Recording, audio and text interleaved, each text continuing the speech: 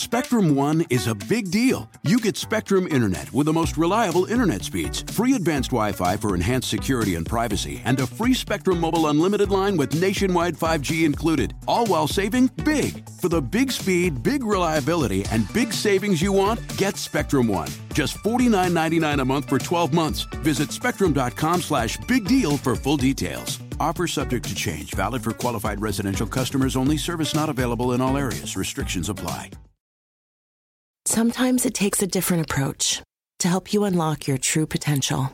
With Capella University's game-changing FlexPath learning format, you gain relevant skills you can apply to your career right away. Earn your degree from an accredited university and be confident in the quality of your education. Imagine your future differently at capella.edu. Capella University is accredited by the Higher Learning Commission. Learn more at capella.edu/accreditation. Welcome to The Megyn Kelly Show, your home for open, honest, and provocative conversations.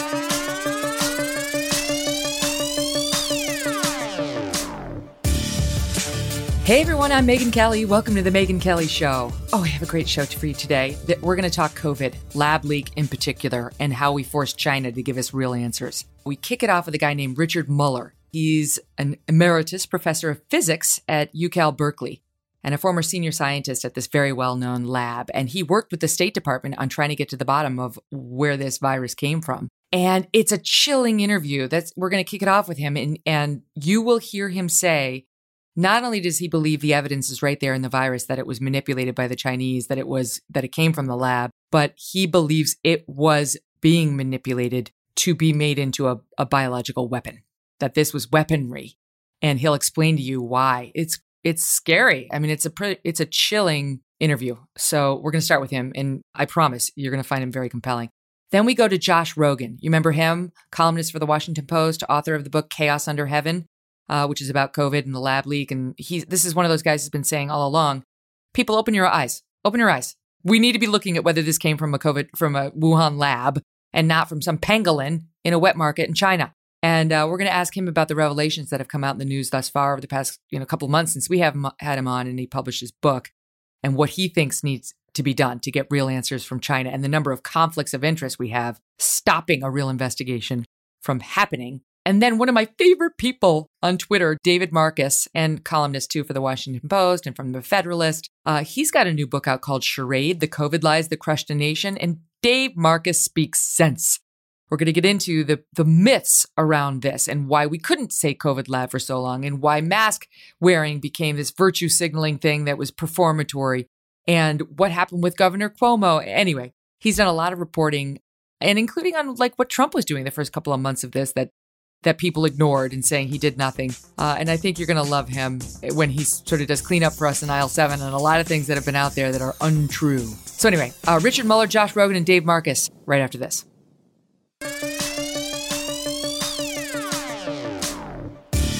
Thank you so much for doing this. All right, so you're going to explain this to us because I heard you say the other day, this virus is a whistleblower. How so? Whistleblowers in China cannot get the message out. They are stopped by their government. They can't send a signal. They're completely stifled. The concept doesn't exist, but the virus got out. And it turns out the virus carries with it information in its very genes that tells the story. And this is scientific evidence. This is not circumstantial evidence. This is solid science. And it is telling. In fact, it is revealing. It is the whistleblower. It tells the story and gives us the answers that so many people thought we would never get unless we had, like in the old Perry Mason show, a confession. China says, okay, you caught me. Let me tell you why I did it.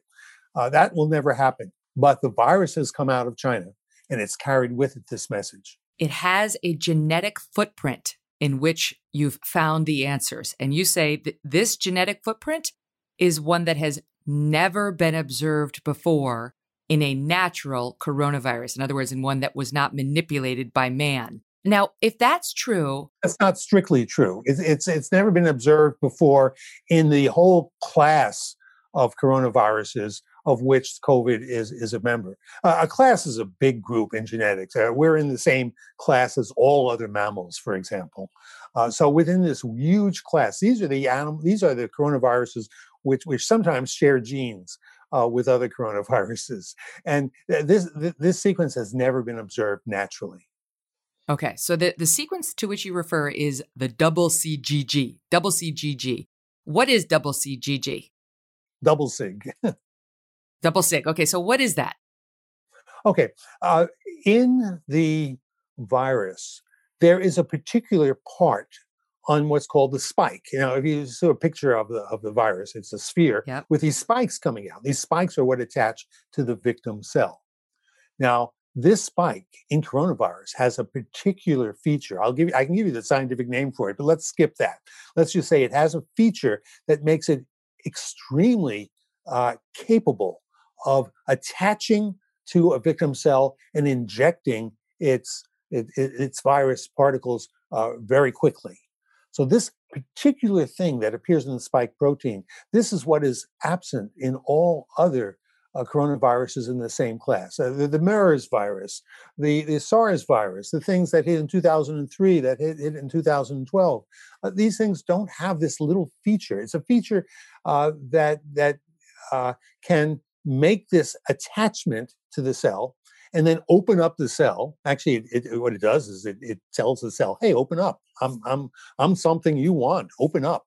It's just a code. It's a language. It's like someone calling you and saying, "Trust me," and the cell trusts it, and it opens up and says, "Come on in. You're obviously something good," and it's a lie. So it comes in and it injects this information that tells the cell, "Okay, here I am. Now start manufacturing more coronaviruses." And the cell says, "Yes, sir," and it goes ahead and starts manufacturing 1,000,000 coronaviruses within the cell.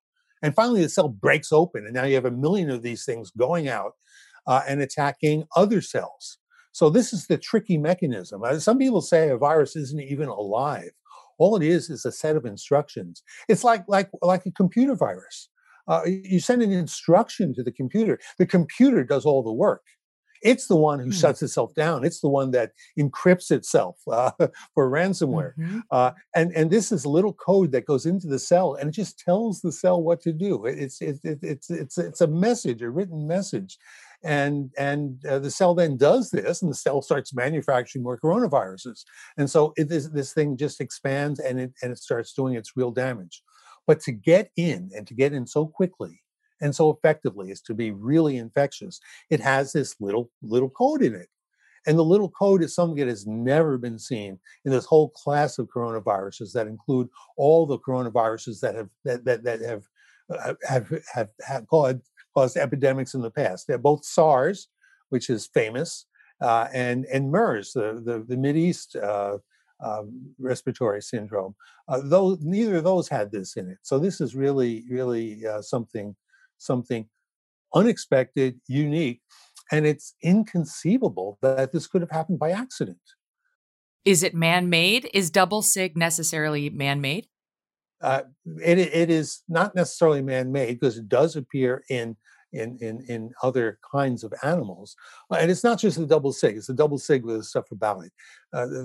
It's actually not just CGG, but it's twice as long as that. And this thing is put together in the laboratory, and then it is inserted into this gene. That is how it got in.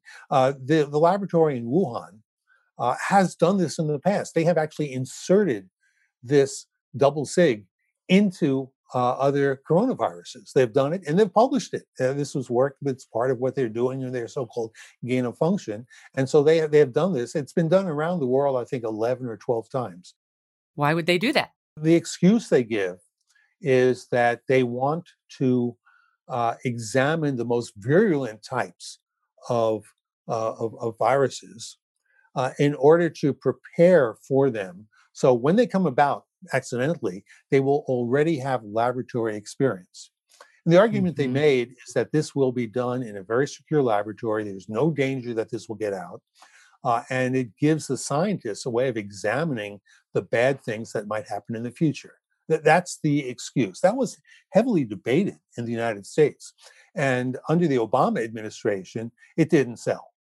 Mm. The community decided, nope, that's not good enough. The dangers are too great. Shut down this kind of research. And it was officially shut down.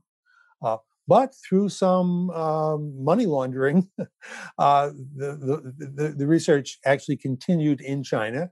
The U.S., some of the money from the National Institute of Health and the other funding organizations was put into the EcoHealth Alliance, and then this is what I call money laundering. They didn't fund it directly; they gave it to the EcoHealth Alliance. That's Peter Daszak's organization. Peter Daszak's, right, and so he sent it to China. Now, nominally, and nominally, they promised not to use this money for that purpose. But in interviews, we learned from Fauci that he said, so they promised they wouldn't do it. How do you know they didn't do it? Well, we generally trust them. And that's what he said on the air. So there's Mistake. no evidence. They're not open enough. They're not transparent enough so that we could see what they actually do with it. But they were doing gain of function. But you think that this is as close as we'll get to a smoking gun, seeing the double sig combo in this virus. And one of the interesting things about your piece in the journal was the so-called bat lady, the woman who runs the lab in Wuhan. Yeah. She published a paper in February 2020 with the virus's partial genome, but she did not mention this special sequence that supercharges the virus or this rare double sig section. She didn't mention it, but you say the fingerprint nonetheless was easily identified in the data accompanying the paper. Now, why wouldn't she mention that was in there, that genome was in there? I have struggled with that question. How could she do this? There were other things in that paper that are also very suspicious. There are two fingerprints we talked about in our op-ed, and so far we've been talking about the first one. But there are 3 or 4 other things. So as I'm trying to imagine, how could she omit this? I can guess at scenarios, but these are total guesses. I can guess that she put it in there, and the censors said, no, when you put that in there, it gives it away. You can't mention that. So she cut it out, came up with a flimsy excuse to cut it out. She only went to so far in the genome to describe it and didn't do the whole thing. But within weeks, nature, oh, God bless nature, because they require not only that you write your paper, but that you archive the data that were used in determining this. So the data are archived, and that means any scientist in the world has access to it. And within a few weeks, people were saying, wait, why did she stop here? And they went a little bit further, and there is the double CGG. I mean, as of March, a little over a year ago, this double CGG was found. And it was identified in a second published paper not by the Chinese, saying this looks like gain of function, that someone had stuck this in. And so this has been known for a year. Right, but covered up as we're now finding out. We weren't releasing any new science. We were just focusing in on what are the scientific issues that are well known and are undisputed, and present enough evidence that this case is pretty much closed. Well, one of the things you pointed out, because you mentioned SARS and MERS, that those both were confirmed to have a natural origin. These are other coronaviruses. They evolved rapidly as they spread through humans until the most contagious forms dominated. The viruses got smarter. They got better. And you say COVID-19 did not work that way. It appeared in humans already adapted into an extremely contagious version. No serious viral improvement took place until a minor variation occurred many months later in England. Such early optimization is unprecedented, and it suggests a long period of adaptation that predated its public spread. The theory being that the so-called bat lady and her colleagues had been making it better and better and better, and that the strong version was the first to emerge because it had grown in a lab and gotten stronger. I call it accelerated evolution. So people say, well, hey, this thing looks like it's totally natural. Well, yeah, it looks like it's natural and has evolved over several years. But that natural evolution can take place in the laboratory. And that's what's called a gain of function.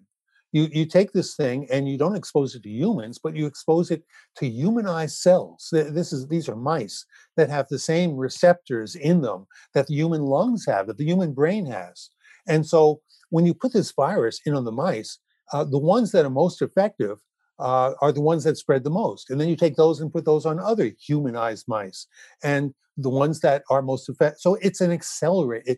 In humans, it might take weeks to go from one person to the next person and develop again. But in mice, you can do this in days. And so this accelerated evolution mimics absolutely natural evolution. And people look at this thing and say, well, it looks like it evolved naturally. That means one of two things. Either it developed within humans, for which there's no evidence whatsoever, or that it developed in an accelerated evolution in a laboratory using gain of function. And we know that gain of function was being used by Dr. Shi, the so-called bat lady. Bat lady, by the way, was a term that was invented by Scientific American when they interviewed her. It was meant to be a term of affection. Yeah, it's not derogatory. She likes it. I don't know if she likes it anymore. So what? So bottom line, what do you believe happened? What's your theory? It's clear to me that the Wuhan Institute of Virology was developing exceedingly virulent coronaviruses. That they did two things. They did gene splicing, which means putting in this little segment that doesn't exist in any other of the beta coronaviruses. They stuck that in. Secondly, they accelerated evolution, and they got this thing, and then it escaped somehow. We have strong evidence that the Wuhan Institute was closed down in November for 2 weeks. Something bad happened, and it escaped, and it got out into humans.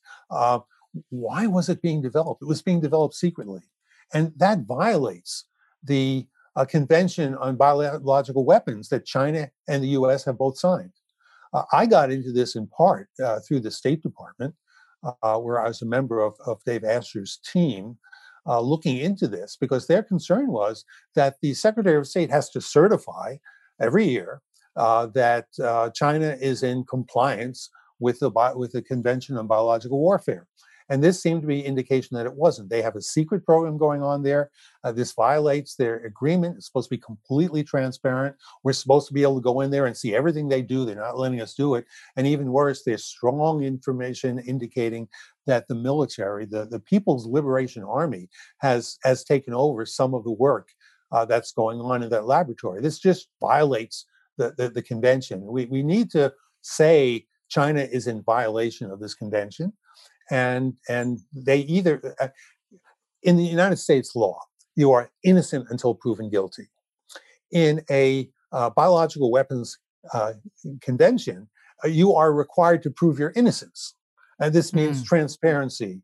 We don't have to find them guilty and then accuse them. No, they have to show us that they haven't done this. And that requires transparency, and they have been violating that transparency.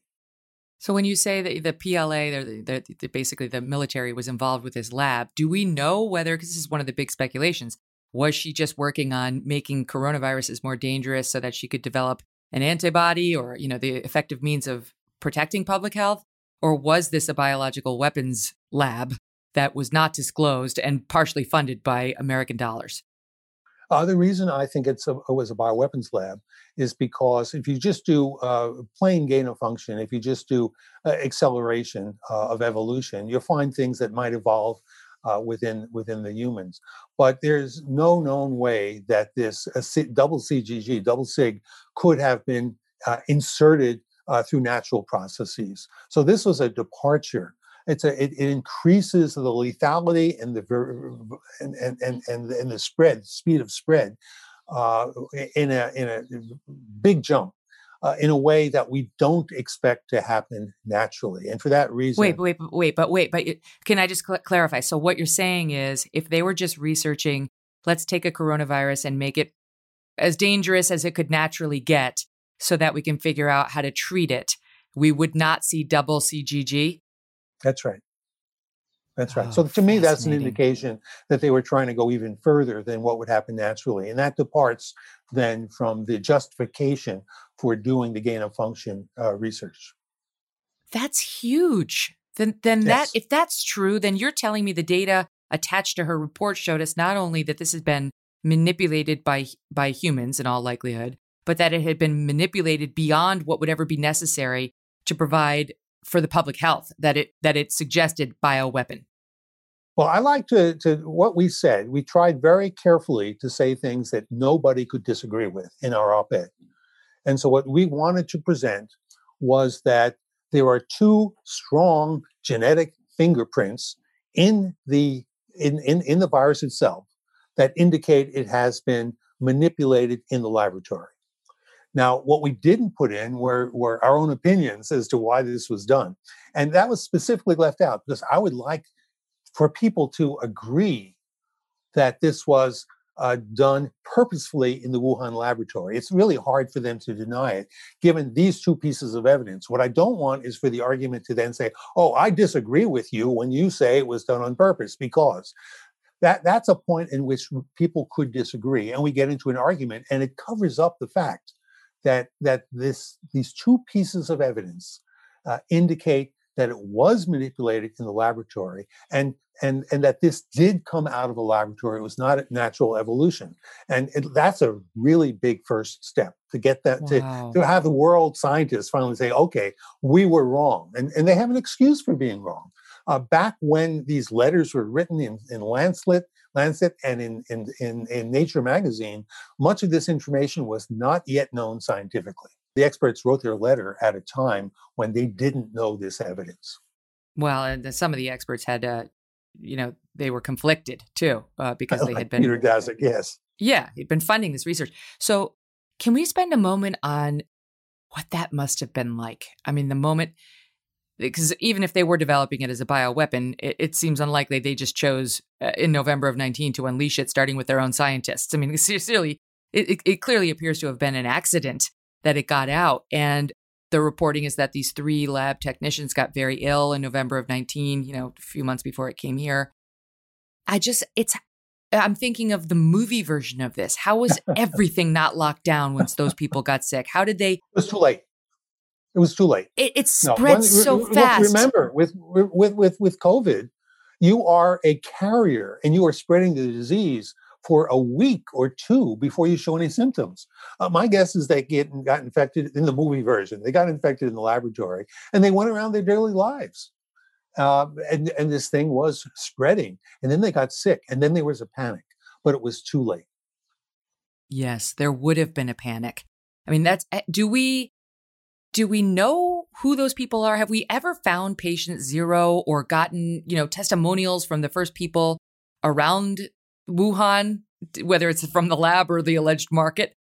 Oh, no, we don't have to. The Chinese took care of that. How so? Because I know they disappeared some people. They claim they did this, but no, we don't have patient 0. There is some information as to who got sick, which is classified information, in which many people are saying, please declassify all this information. But it's a little bit dangerous, because if you declassify this information, the Chinese will figure out who gave it to us. And we know what will happen to them. So we really have to be very cautious with sources. But who's patient 0? I think we have some evidence for that we cannot disclose at this point. And I'm not sure it's that important. Right. Well, I mean, if the guy works for the Wuhan Institute of Virology, it's much more interesting than random Chinese citizen who was at a wet market. Right? There's like one proves something and one doesn't. There were 3 people who worked at the Wuhan Institute who got grievously ill and went to the hospital with symptoms that are consistent with COVID. You can't say it's not flu symptoms, but the Chinese say, oh, in China, if you even get the flu, you go to the hospital. And okay, so they have their cover story. We know that. We also know that it spread. There is a metro that goes right by the Wuhan Institute and goes to their other virology laboratory. And the other virology laboratory is 900 feet from the wet market. And all the early cases were along this metro.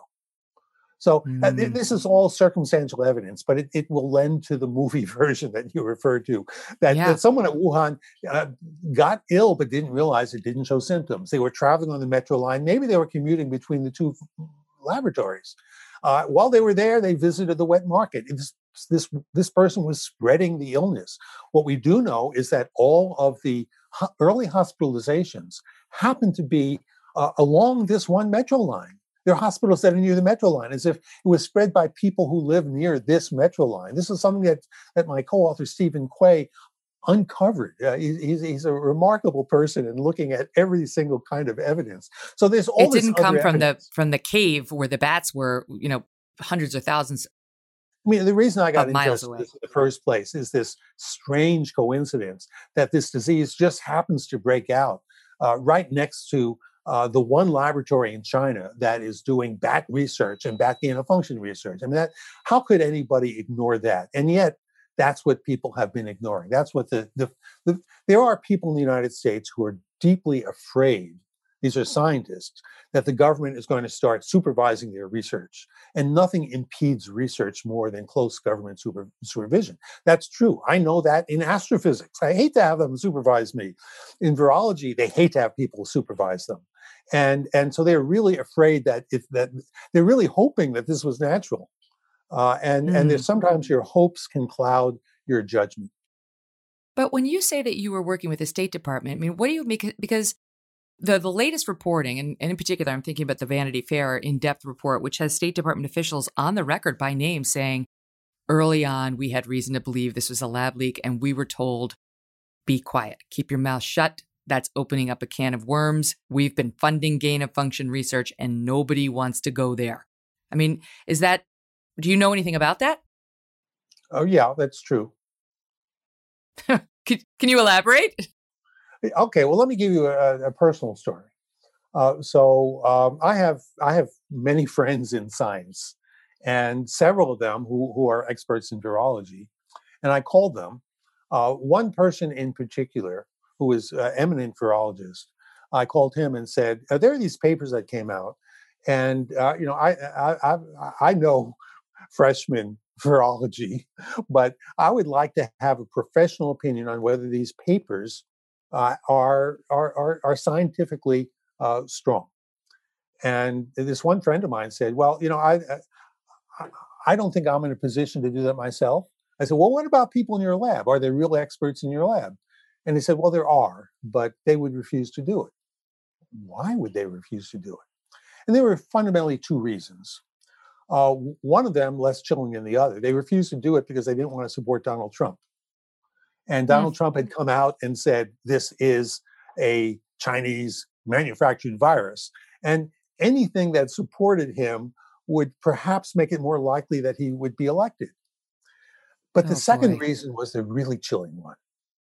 And this is that if they got involved in a program that was questioning the truthfulness of China, that they would be blacklisted as enemies of China.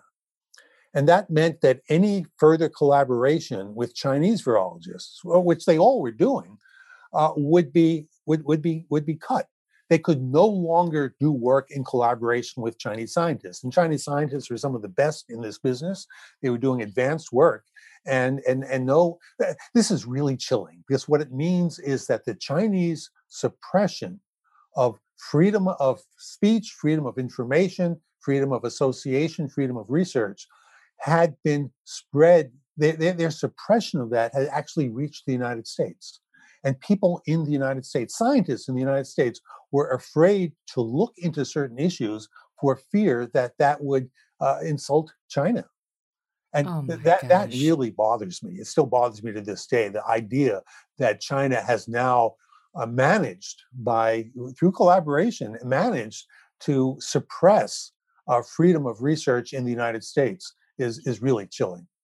I mean, we've got 3.7 million people dead, and it's time to stop worrying about your friends and your alliances with the lab buddies across the pond.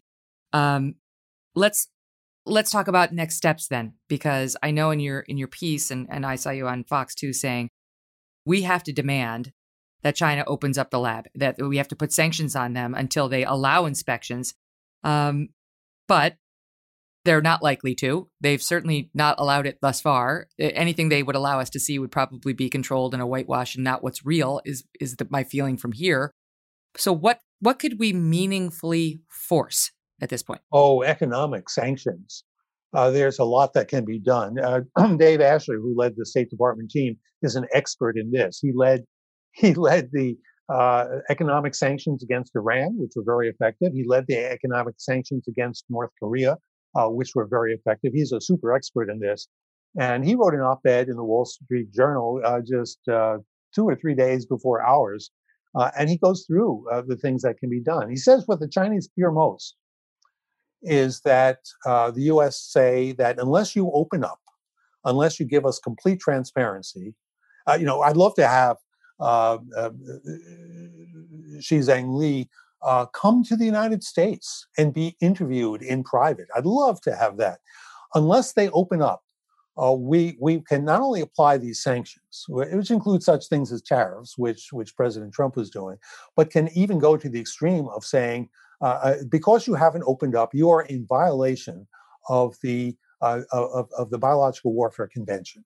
And in violation of that, until you provide proof that you are not responsible for this, we will allow American citizens to sue you. Now, you think that's impossible. How can you sue China? China owns a great many assets in the United States. And they are, according to Dave, who is an expert in this, there's nothing they fear more than having U.S. citizens who got ill or whose family members died suing the Bank of China. Wow. As you know, they have been buying up assets in the United States. People worry that China owns us. Have. Okay, but that is an opportunity for us to provide to really scare them. And what I'm hoping that will come about is they will recognize that President Biden is willing to do this, and if not, then maybe 4 years from now, a new president is willing to do this, and they will see they have no option other than to be transparent. And the key thing here is to stop them from doing this kind of work in the future. And that means utter transparency. We get to see everything in their laboratory, not just wait for their official publications, but we get to go to their laboratory and see what they're doing. What if they're scrubbing it all now? I mean, wouldn't this all be gone? Wouldn't they have gotten rid of the evidence? Well, the evidence is in the genome. So no, it's here. We can prove that they did it. What we want to do is stop them from doing it again. And that's the real danger. My guess is that this is being done as part of biological warfare, that it was a new kind of warfare. It was not a hot war. It was a preparing for an economic war. And it's been enormously effective. It's slowing down the Western economy while letting the Chinese economy boom. So wait a minute. Does that suggest you think this was an intentional release? No, because of the way it happened. If it was an intentional release, they would have carried it to would have started here.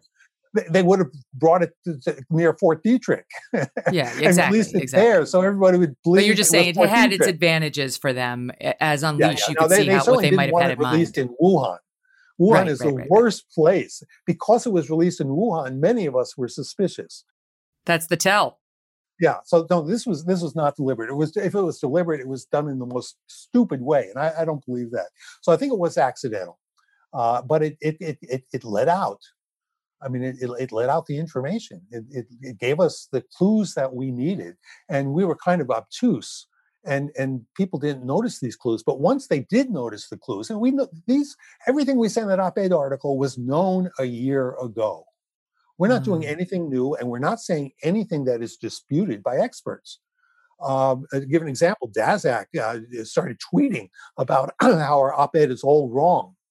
And then he listed a whole bunch of things, none of which were in the op-ed. He never mentioned the facts we had in the op-ed. He mentioned things that other people were saying about things that guy has no credibility. He's lost all credibility. But listen, I have to ask you this before I let you go. Can you just walk me through how did you come to this? How did you come to work with the State Department? Because I see you were a physics professor at Berkeley, a former senior scientist at a very well-known laboratory, or Lawrence Berkeley National Laboratory. So how is it that you got involved in this? My layperson understanding of what a physicist does doesn't bring the two of you together, you and COVID researcher. Well, I had met and knew Dave Asher. I'd heard him give talks on the work that he's done for Iran and North Korea. I had enormous. And he was State Department under Trump and who else? Obama Obama too. Okay. Yeah. No, he did some very important work for Obama, nonpartisan. The work he does is just really super good. I contacted him, and I contacted a dozen other people. And you'll find this funny. It was I was suspicious because of the Wuhan laboratory being so close, and so as a scientist who loves to discover things, when you get a clue like that, it doesn't mean you come out and you start accusing people. What it means is you go deeper into it. So I started reading all of the key papers in this field, which is not easy for me as a physicist, but I could quickly learn a lot of the virology. It's not that hard. We're talking about codes here. It's not something beyond what a physicist can do. So I started reading these things. Remarkably, I got a reference from Fox News of a paper that had come out. I said, "Oh, they gave the name of the author. Let me look it up online." I went to Google and I searched for this paper, and I found 30 hits. Each one was to an article that was denying the paper, saying what was wrong with it. But where's the paper?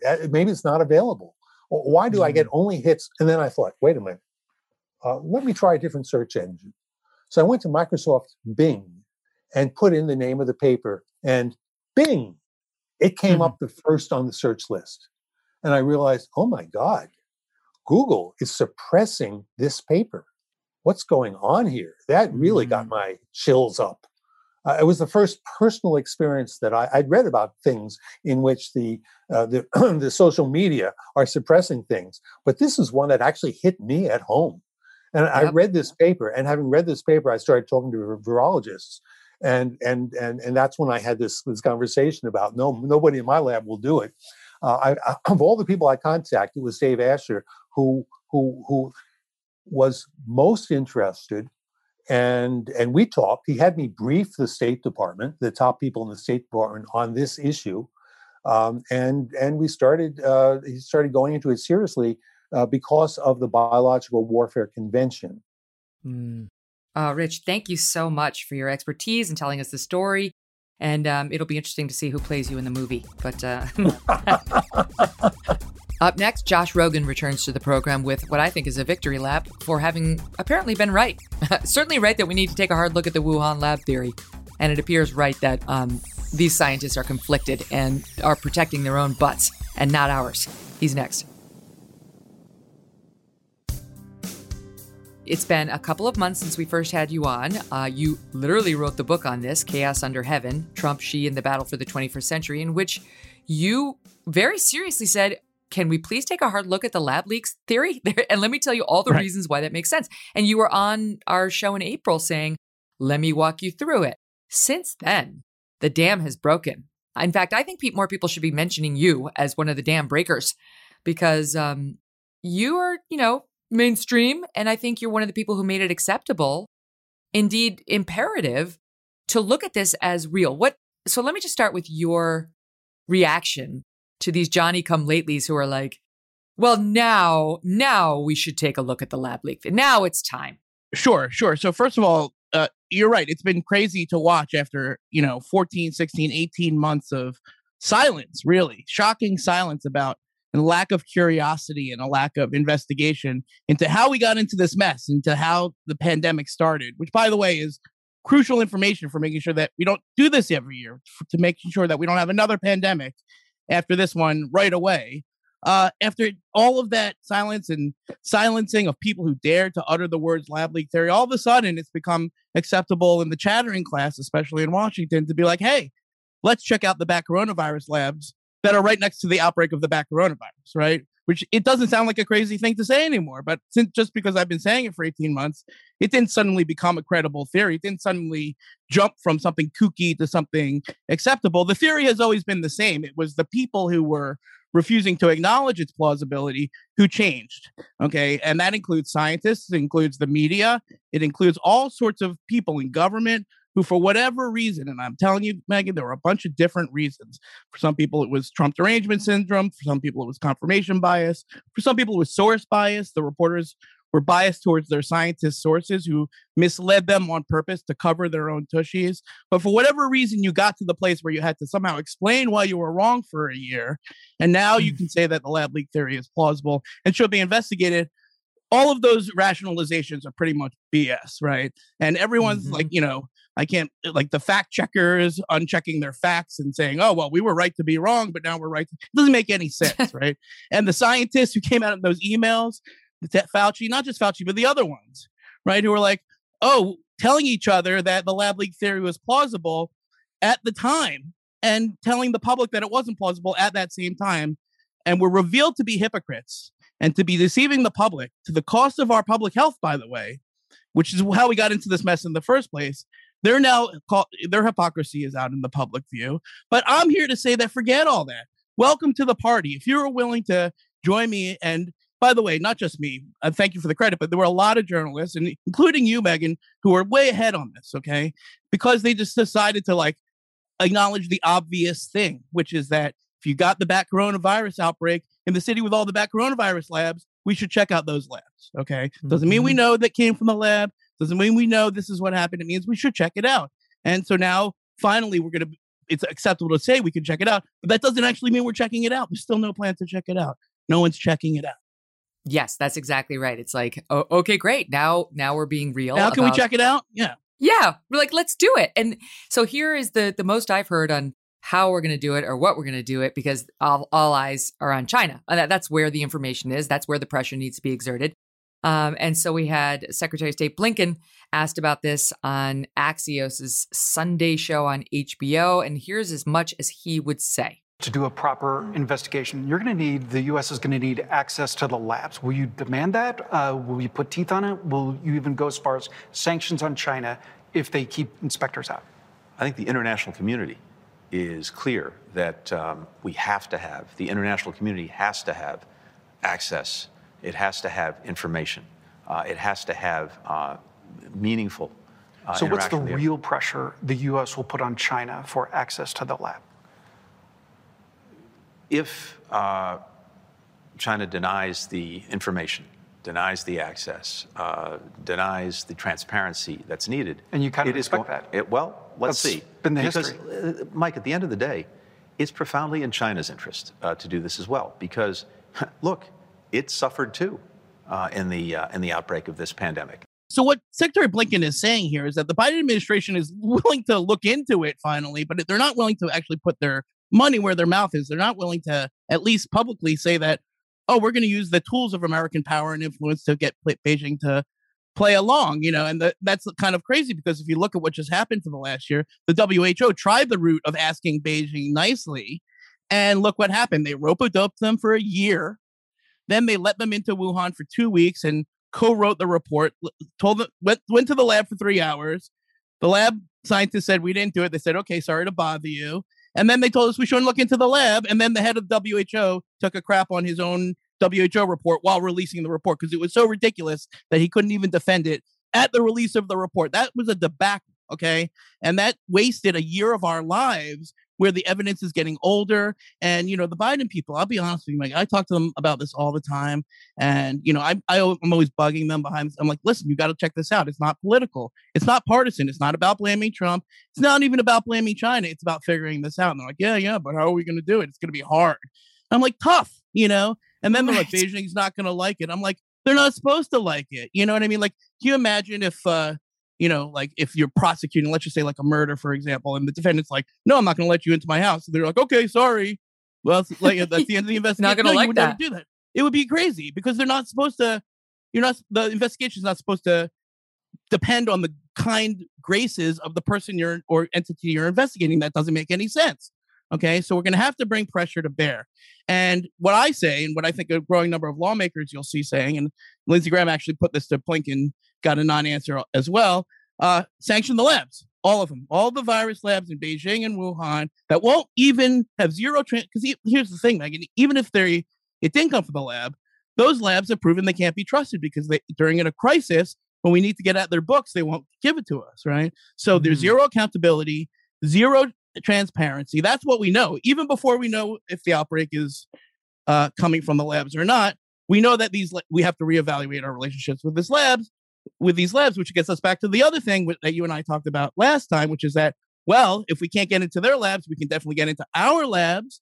And our labs are run by people who work for the U.S. government, like Dr. Fauci and Francis Collins, and people who are contractors of the U.S. government, like Peter Daszak, all the guys who told us for a year that we shouldn't be looking into the labs. And now all of a sudden they're like, of course we should be looking into the labs. You're like, wait a second. That's not what you said. They're like, of course that's what I said. They're like, no, you didn't. No, the Fauci emails show that Daszak behind the scenes was like, thank you, Fauci. Thank you for defending against the lab leak theory. Right. I mean, there was zero desire to look into it. In fact, now we know that there were tons of red flags being raised behind the scenes by people saying, 100% we need to look at that. Oh, wait, it would open up a can of worms. Wait, it's going to make us look bad. But it really looks like that's how it happened. Right. And guess what? It will open up a can of worms. But guess what? The Chinese Communist Party is not going to like it. They're not supposed to like it. And here's the crazy part is that, we may never find a smoking gun, and if the Chinese government found the smoking gun, they surely buried it along with anyone who knew about it. But we will, if we actually do the investigation, which means, yes, pressuring the Chinese government, but also looking into the NIH, USAID, Homeland Security, all the Defense Department contracts with EcoHealth Alliance, all of it. We got to see all of it. We can't trust these guys because they misled us for a year. I'm talking about the Americans now. So we're going to have to see the work. Okay. That means Congress. That means hearings. Call it whatever you want. Call it a commission, call it a committee. Just have, let's see the paper on this. And then we're going to have to make a decision as a society. And I'm telling you that decision must include reevaluating our relationships with all these labs who are clearly not good actors, who are not actually controlled by these very nice Chinese scientists who just want to prevent pandemics. It's actually controlled by the party. And that's what the book is about. It's about the fact that the party is in control of everything, and that governs our relationships with China. And that's what we have to realize, that even on scientific collaboration, which should be the thing if you can't cooperate with the Chinese government on pandemic prevention because they're going to weaponize it and build another part of the lab, the part that we didn't know about, the part that the Biden administration confirmed, well, that's really bad. Okay, we have to wake up to that. Okay, and then if the Biden people don't want to disrupt delicate U.S.-China relations, what I say to that is like, well, 596,000 Americans died. If uncovering the truth of that is not worth risking upsetting the delicate sensibilities of the CCP, then what is? What would be the thing that we would go to Beijing and like, this is important to us? Because I think this is important to us. Right. How weak can we be? This is the point, because it's like, first of all, as an outsider, as somebody who's not involved in setting any sort of China policy, I think to myself, how do we trust an organization that's engaging in forced sterilization of people? Exactly. That's forced labor camps of the Uyghurs, of Muslim minorities over there. How do we say, yeah, they're trustworthy? I'm sure they're telling us the straight skinny when it comes to what they're doing in that lab that we're giving them funding for. And Exactly. now, there's your reporting. There was that piece in Vanity Fair last week. We have been funding gain of function research there in that lab where they take the bats out of the caves and take them, what was it, 1,400 miles, however many miles, Right. to do research on them and to pull the coronaviruses out. And to gain of function means basically to make them more dangerous, to see, ostensibly for our own good, to see how to fight them. But Right. lo and behold, the lab, which you point out in your book, had suffered from safety protocol violations. We had already flagged it on our radar as really not that airtight, and that had been working with the Chinese military to some extent. Wasn't too reliable.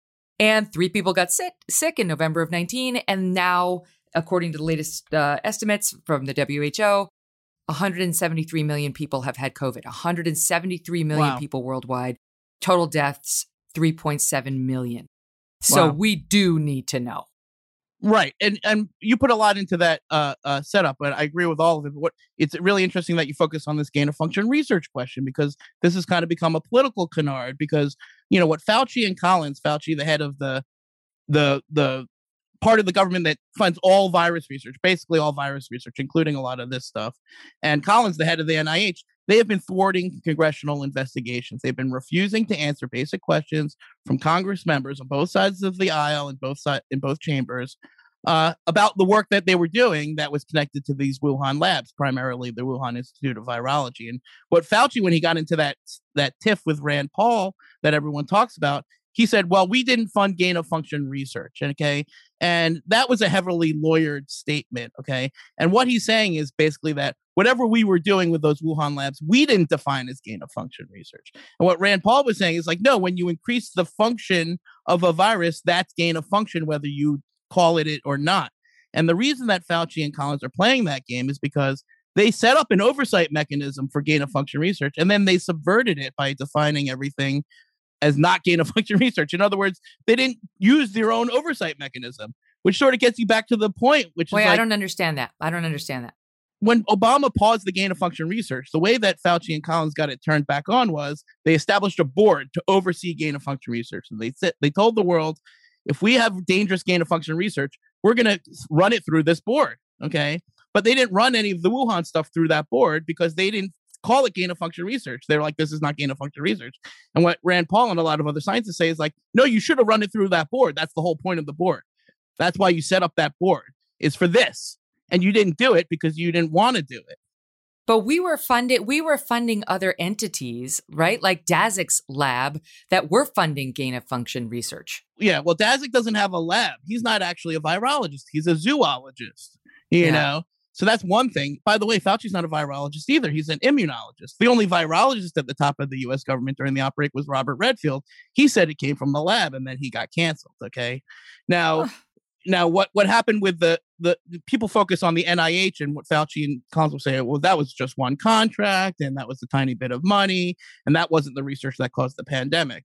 But what I'm saying is that it's not just that one contract. It was many, many parts of the U.S. government, including USAID, the Defense Department, the intelligence community, funneling money into this network of Chinese labs under the theory that we were building them up to be really good partners. Okay. So you're not going to be able to trace it to one Fauci contract. I think that's a standard that's not going to be met.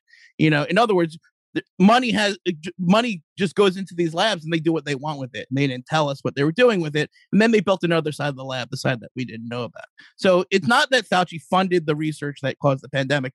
It's that he neglected to oversee this project to the extent that the Chinese government totally did something that they didn't tell us about. Okay. And that's the problem, is that he trusted the Chinese scientists and he trusted the Chinese. Even today, if you listen to Fauci, he'll say, I know these, and Daszak, I know these scientists so well. They're such nice people. They're just trying to do good science. Right. But he's not acknowledging the elephant in the room, which is the Chinese Communist Party, which will kill the scientists if they say the wrong thing or put them in a gulag or worse. Okay. Wait, can you just talk a little bit more about the other side of the lab? Because I never really pictured it like that. I just pictured it as the lab where the bat lady was doing the things. Right. So this is like really important because this is a lot of people, not you, but a lot of people out there who are just coming to this issue for the first time don't know this like horrible, tragic history of how this story got all messed up. Right. Not everyone was following it as closely as you and I. Right. Because, most people were like assumed that, the U.S. government was on top of this and they weren't. Okay. And basically what happened was the Trump administration put out a statement saying that there was this other side of the lab, sick researchers, they were doing military work with coronaviruses, undisclosed stuff Fauci didn't know about, stuff Robert Redfield didn't know about, stuff Peter Daszak didn't know about. And when Pompeo put out the statement, everyone was like, oh, that's a Trumpian conspiracy. But then the Biden administration confirmed the facts of the statement, right? In other words, if you think this is a conspiracy theory, then you have to look at the fact that conspiracy would now have to involve Tony Blinken and Joe Biden, which doesn't make, in other words, that's no longer a plausible thing to say. And Pompeo, Blinken, Trump, and Biden are all in on it.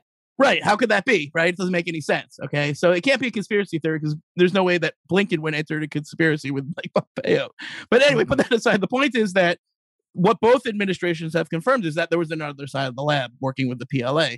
And as soon as the outbreak hit, they fired the guy disappeared the guy who was in charge of that lab, the whole WIV, not just the bat part, and they put a PLA general in charge of it. Okay. And now all decisions are made by the party, by the military, by the rulers, not by the scientists. That's why they closed down the science. Weirdly, they're not that excited about providing us real access. And so, I mean, I know that we're pushing for, we need to get over there and we need to have full access. Tom Cotton was saying this, full access to health records, inventories of animal test subjects, samples, viruses, the research conducted there. And I mean, I have to say, my feeling is we're never going to get that. Like the Chinese, they're never going to give that to us, right? Are they? Is there some way of forcing it? So first of all, we don't know if we don't try. Okay. And it's been 18 months and nobody tried. So let's apply some pressure. And here's the beauty of the sanctions. You sanction all the labs. Well, why are we still giving those labs money? They won't even let us in. Hey, here's a bunch of money. Can we come into the lab? No.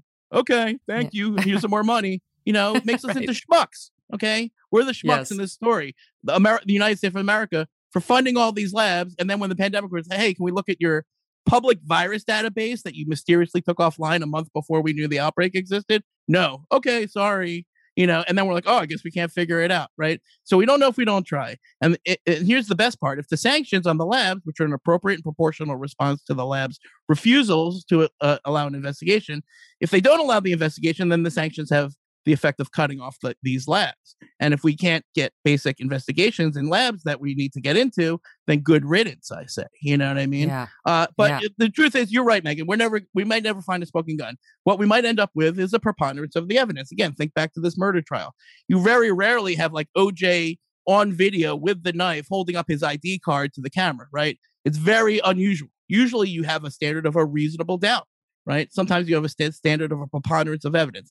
That's what we're going to end up with here. We're going to end up with a preponderance of evidence in one direction or the other. And now let's say that it points to the lab. Are we going to do nothing? Are we going to keep shoveling American taxpayer monies into these labs? Are we going to expand this work sixfold, which is the current plan? $1.2 billion for the Global Virome Project to have Peter Daszak dig up 500,000 more deadly viruses, according to the website. 500,000 more deadly viruses. Is that a good idea before we even take know? them into crowded cities? It's not like they're sitting in there in rural China. Exactly. And so should we go ahead and fund that with our taxpayer money before we've even tried to check it out, before we even attempted to? It would be like if we had like 9/11 and then, Al Qaeda was like, oh no, I'm sorry, I'm not going to tell you everything. We're like, okay, forget it. Let's just sit around and not have a 9/11 commission and not look into our own failures. In other words, we have a lot to fix on our side no matter what. Look at the intelligence community, Megan, right? So just think about that. Totally missed it. Totally. If it was the lab, we don't know. We need to check it out. But if this came from the lab, $86 billion of IC stuff every year pointed at like jihadis in Yemen and like Russian cyber hackers, and nothing on this network of military labs in China that's doing all the risky coronavirus research. Nothing. Basically nothing. That's a scandal. That's why you can't trust the IC investigation to get to the bottom of this either. And the Biden administration may try to use this IC investigation, the new 90-day thing, as an alibi for dropping the whole thing. But the part of this investigation has to be into our intelligence community, and that can't be done by our intelligence community. They can't investigate themselves. So someone else is going to have to do it, probably Congress. Now, you say that we already know a lot, and it points to a deadly combination of Chinese negligence and malevolence. Can you describe the malevolence? There's something about the Chinese Communist Party where they exert a level of cruelty in their policy that's beyond what's necessary. In other words, they take the amount of cruelty and horrendousness and that they would need to maintain power and advance their interests, and then they add more of it. And that's like sort of like the nature of these totalitarian dictatorships, is that they end up inevitably being worse than even they have to be, right? And the coronavirus pandemic, throughout the pandemic, has been a Chinese Communist Party putting that virtue on full display. And, just think of the COVID origin investigation. When the Australians merely suggested that they would start their own investigation, the Chinese government cut off their beef and wine industries, crushing their farmers in the middle of a pandemic, crushing their economy further in the middle of a pandemic. Real people suffered under that. Right? Not to protect China's economic interest, to protect the party's political interest, which tells you all you need to know about what we're dealing with. We're dealing with it's essentially a mafia, or it's a protection racket, right? It's like if the Gambinos ran the biggest country in the world. That's what they are. That's what the CCP is. It's an extortion racket for the world. Okay. Oh, nice country you got there. It'd be a shame if something happened to it. And there's no level. They have no moral compunction and no level to which they won't stoop to advance their goal, which is to protect the party, not even China, not even the Chinese people, the party. And wrapping your mind around that is a very serious thing, because it has implications for what we do and how we treat them. And it doesn't mean we should have a Cold War. It doesn't mean we should have a hot war. It doesn't mean we should decouple. It doesn't mean we have to, decouple. That's Did what you people just use a Gwyneth Paltrow term? No, well, that's a different kind of decoupling. This would be a non-consensual decoupling. I think hers was like more of a mutual, conscious, a conscious. Yeah, this would be an unconscious. But suffice to say that we can't get a divorce. We're stuck together. We're going to be living in this world together. Okay, us and China. So that just means we have to realize what we're dealing with and treat these guys like the mafia organization that they are. Right, exactly. With wide eyes, open eyes on what we're dealing with. So what's your takeaway? Because I haven't talked to you since the Fauci emails came out and the reporting, it's starting to come out now about how inside the State Department, they were very, very worried about gain of function research, and we shouldn't be kicking that. We shouldn't be looking underneath those tarps because we weren't going to like what we found. What's your take on Fauci and what we've learned over the past couple of months about him? Right. So first question on the State Department. Listen, there were a lot of different COVID origin investigations going on during the Trump administration. They weren't always perfectly lashed up with each other. The left hand didn't always know what the right hand was doing. But there was a struggle between the political people who wanted to look into really uncomfortable questions. Like, here's a question. If you're building a bunch of virus labs with the PLA military, well, isn't that necessarily a bioweapons research program? Which is not a shocking thing to say if you know anything about it, because we have a bioweapons research program. They have a bioweapons research program. The point is that, this is something that was going on in Wuhan near the outbreak. Is that connected to this? Well, that's a really uncomfortable question, right? And so people who are raising that inside Pompeo's State Department, the bureaucrats are like, don't ask us that.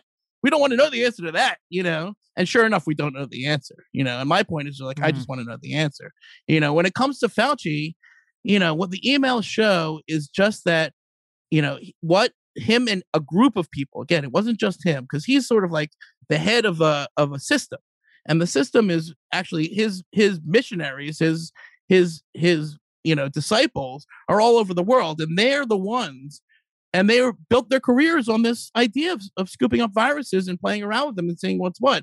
That's their livelihood. That's their funding. That's their legacy. Okay. And it's all called into question if the lab leak theory is true. Again, we don't know. We should just check it out. Why don't tell me not to check it out? I don't know. You don't know. But if it turns out to be true, that whole system is going to have to totally change. Okay. And their careers and legacies go from being the people who predicted pandemics to the people who caused the pandemic, which is definitely not a good look, No, that's huge. It's huge. It's huge. And so this is my way of saying about Anthony Fauci that I'm not accusing him of doing anything illegal or necessarily against the rules. What I'm saying is that there's a good reason that he's been throwing cold water on the lab leak theory for a year with occasional, bits of like, oh, sure, we should check it out. That's going to be hard. I guess we can't do it. Oh, whoa. You know what I mean? He's playing a game with us and that game is mostly implemented by his minions. Okay. And that's Dazik and this guy named Kristen Anderson who deleted his Twitter account. Did you see this one? He was in the emails, this guy, Kristen Anderson, who's like, don't get me wrong, I've been getting harassed by these guys for a year. Like, how dare you talk about the lab leak theory? And this guy was one of them, right? And he's in the emails telling Fauci in January, hey, this might be an engineered, man-made, manipulated virus. And then he's on the letter a couple of weeks later saying, that's a conspiracy theory. That's crazy. So then, of course, he gets called out on Twitter and he deletes a bunch of tweets.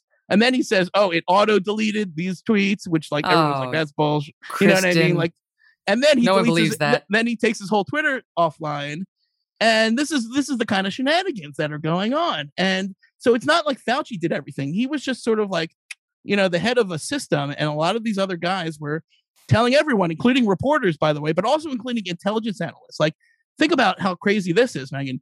The reporters who got snookered, who got misled by Dazik and these guys, when the IC guys have to go and figure out what's going on with the virus, they go to these same scientists.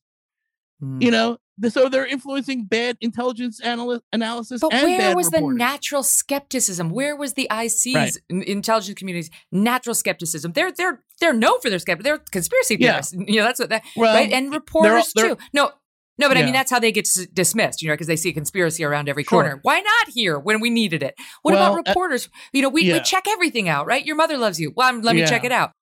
Where was it? Where was that natural skepticism for Dazik and the others who were like, no, because now we see behind the scenes, they were like, oh shit, it definitely could have come from a lab. Exactly. And if we were doing an honest look at what happened last year, we would say, okay, well, listen, as it turns out, media organizations are staffed with human beings and they're flawed and they make mistakes. And let's take a look at that and fix it so it doesn't happen. They're too deferential to scientific authorities. Yes, and they had some anti-Trump bias that we have to acknowledge, and that war. Yeah. And by the way, the intelligence community was at war with the Trump administration too. They didn't want the Trump people using their analysis to get reelected, or at least some of them. And the intelligence community is not a monolith. But again, because the intelligence community has a lot of human beings. They're flawed. They make mistakes. This is a problem. Got to get over the human being thing. Yeah, I mean, but we're professionals, right? Professional journalists know that we're supposed to acknowledge our biases and account for them, right? But it's hard, right? We don't always do it perfectly, right? And when you combine that with what the group think and the fog of war and the anti-Trump bias and the scientists lying, you could almost see how this got all screwed up. And you could almost forgive all these people for going down the wrong narrative, which is that the lab leak theory is crazy. We shouldn't talk about it. But I can't forgive them because they won't admit it. In other words, even now they're defending those positions. Even now they're saying, no, Pompeo wasn't credible, therefore I was right to be wrong. To which I said, no, you didn't have to take Pompeo's word for it. All you had to do is more reporting, right? And the only reason that I got it more right than others is because I just happened to be writing a book about this called Chaos Under Heaven. And so I was steeped in the reporting. So I had a lot more reporting. That's why I could sort of see this happening in real time. But that's neither here nor there. To all of you scientists and journalists and intelligence community analysts listening right now, I don't care. I forgive you. Okay. It doesn't matter. I don't care what you tweeted. I don't care. It makes no difference because we all have the same mission, which is to not have another pandemic.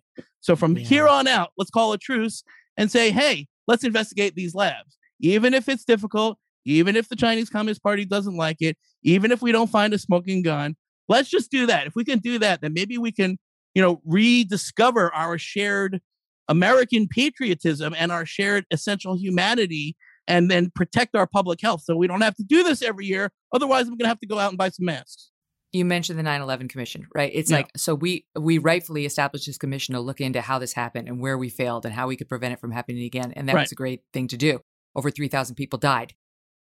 3.7 million people are dead now. Almost 600,000 Americans are dead. The numbers are huge. They dwarf 9/11, not in any way to diminish the horrificness of that attack, but they dwarf it. 600,000 Americans dead now. This was a catastrophic failure. If this was a lab leak, it was a catastrophic one on a level we've never seen before. And if this really was something that was covered up intentionally or totally missed by the media and by people like Fauci and so on, then it's the Chernobyl of public health. We will never look at public health or virology or any of these labs that are across the world the same way again. The procedures will have to change everywhere. Exactly. Millions of people have died. Millions. So this isn't just Fauci playing cute with Rand Paul. It's far more serious than that. And finally now the media is starting to act like they understand those are the stakes, but those are the stakes. Exactly. And thank you for putting it so clearly, because I think one of the things I think we're seeing right now actually is the repoliticization of this issue. In other words, this is my prediction. What you're going to see is we had 2 weeks of semi, and I'm using that word sort of liberally, semi-constructive conversation about this. Hey, everybody, we should check into these labs. And already you could see all of the, Trump will come out and be like, I told you so. And then the New York Times is like, no, it was all Trump's fault after all. You know what I mean? Totally. And I see it happening, right? And I'm like, oh my God, no, we're not going to do this again, are we? We're not going to divide up into lab leak teams and non-lab leak teams, are we? Because are we going to, you know what I mean? Because that would mean another year of going down, who was to blame for what. That's why I say, it's not about Trump. It doesn't matter. It doesn't matter if you thought Trump was credible or a good president, because the virus doesn't know who Trump is. Okay. The virus it's not a political question. The virus is not a Republican. It's not a Democrat.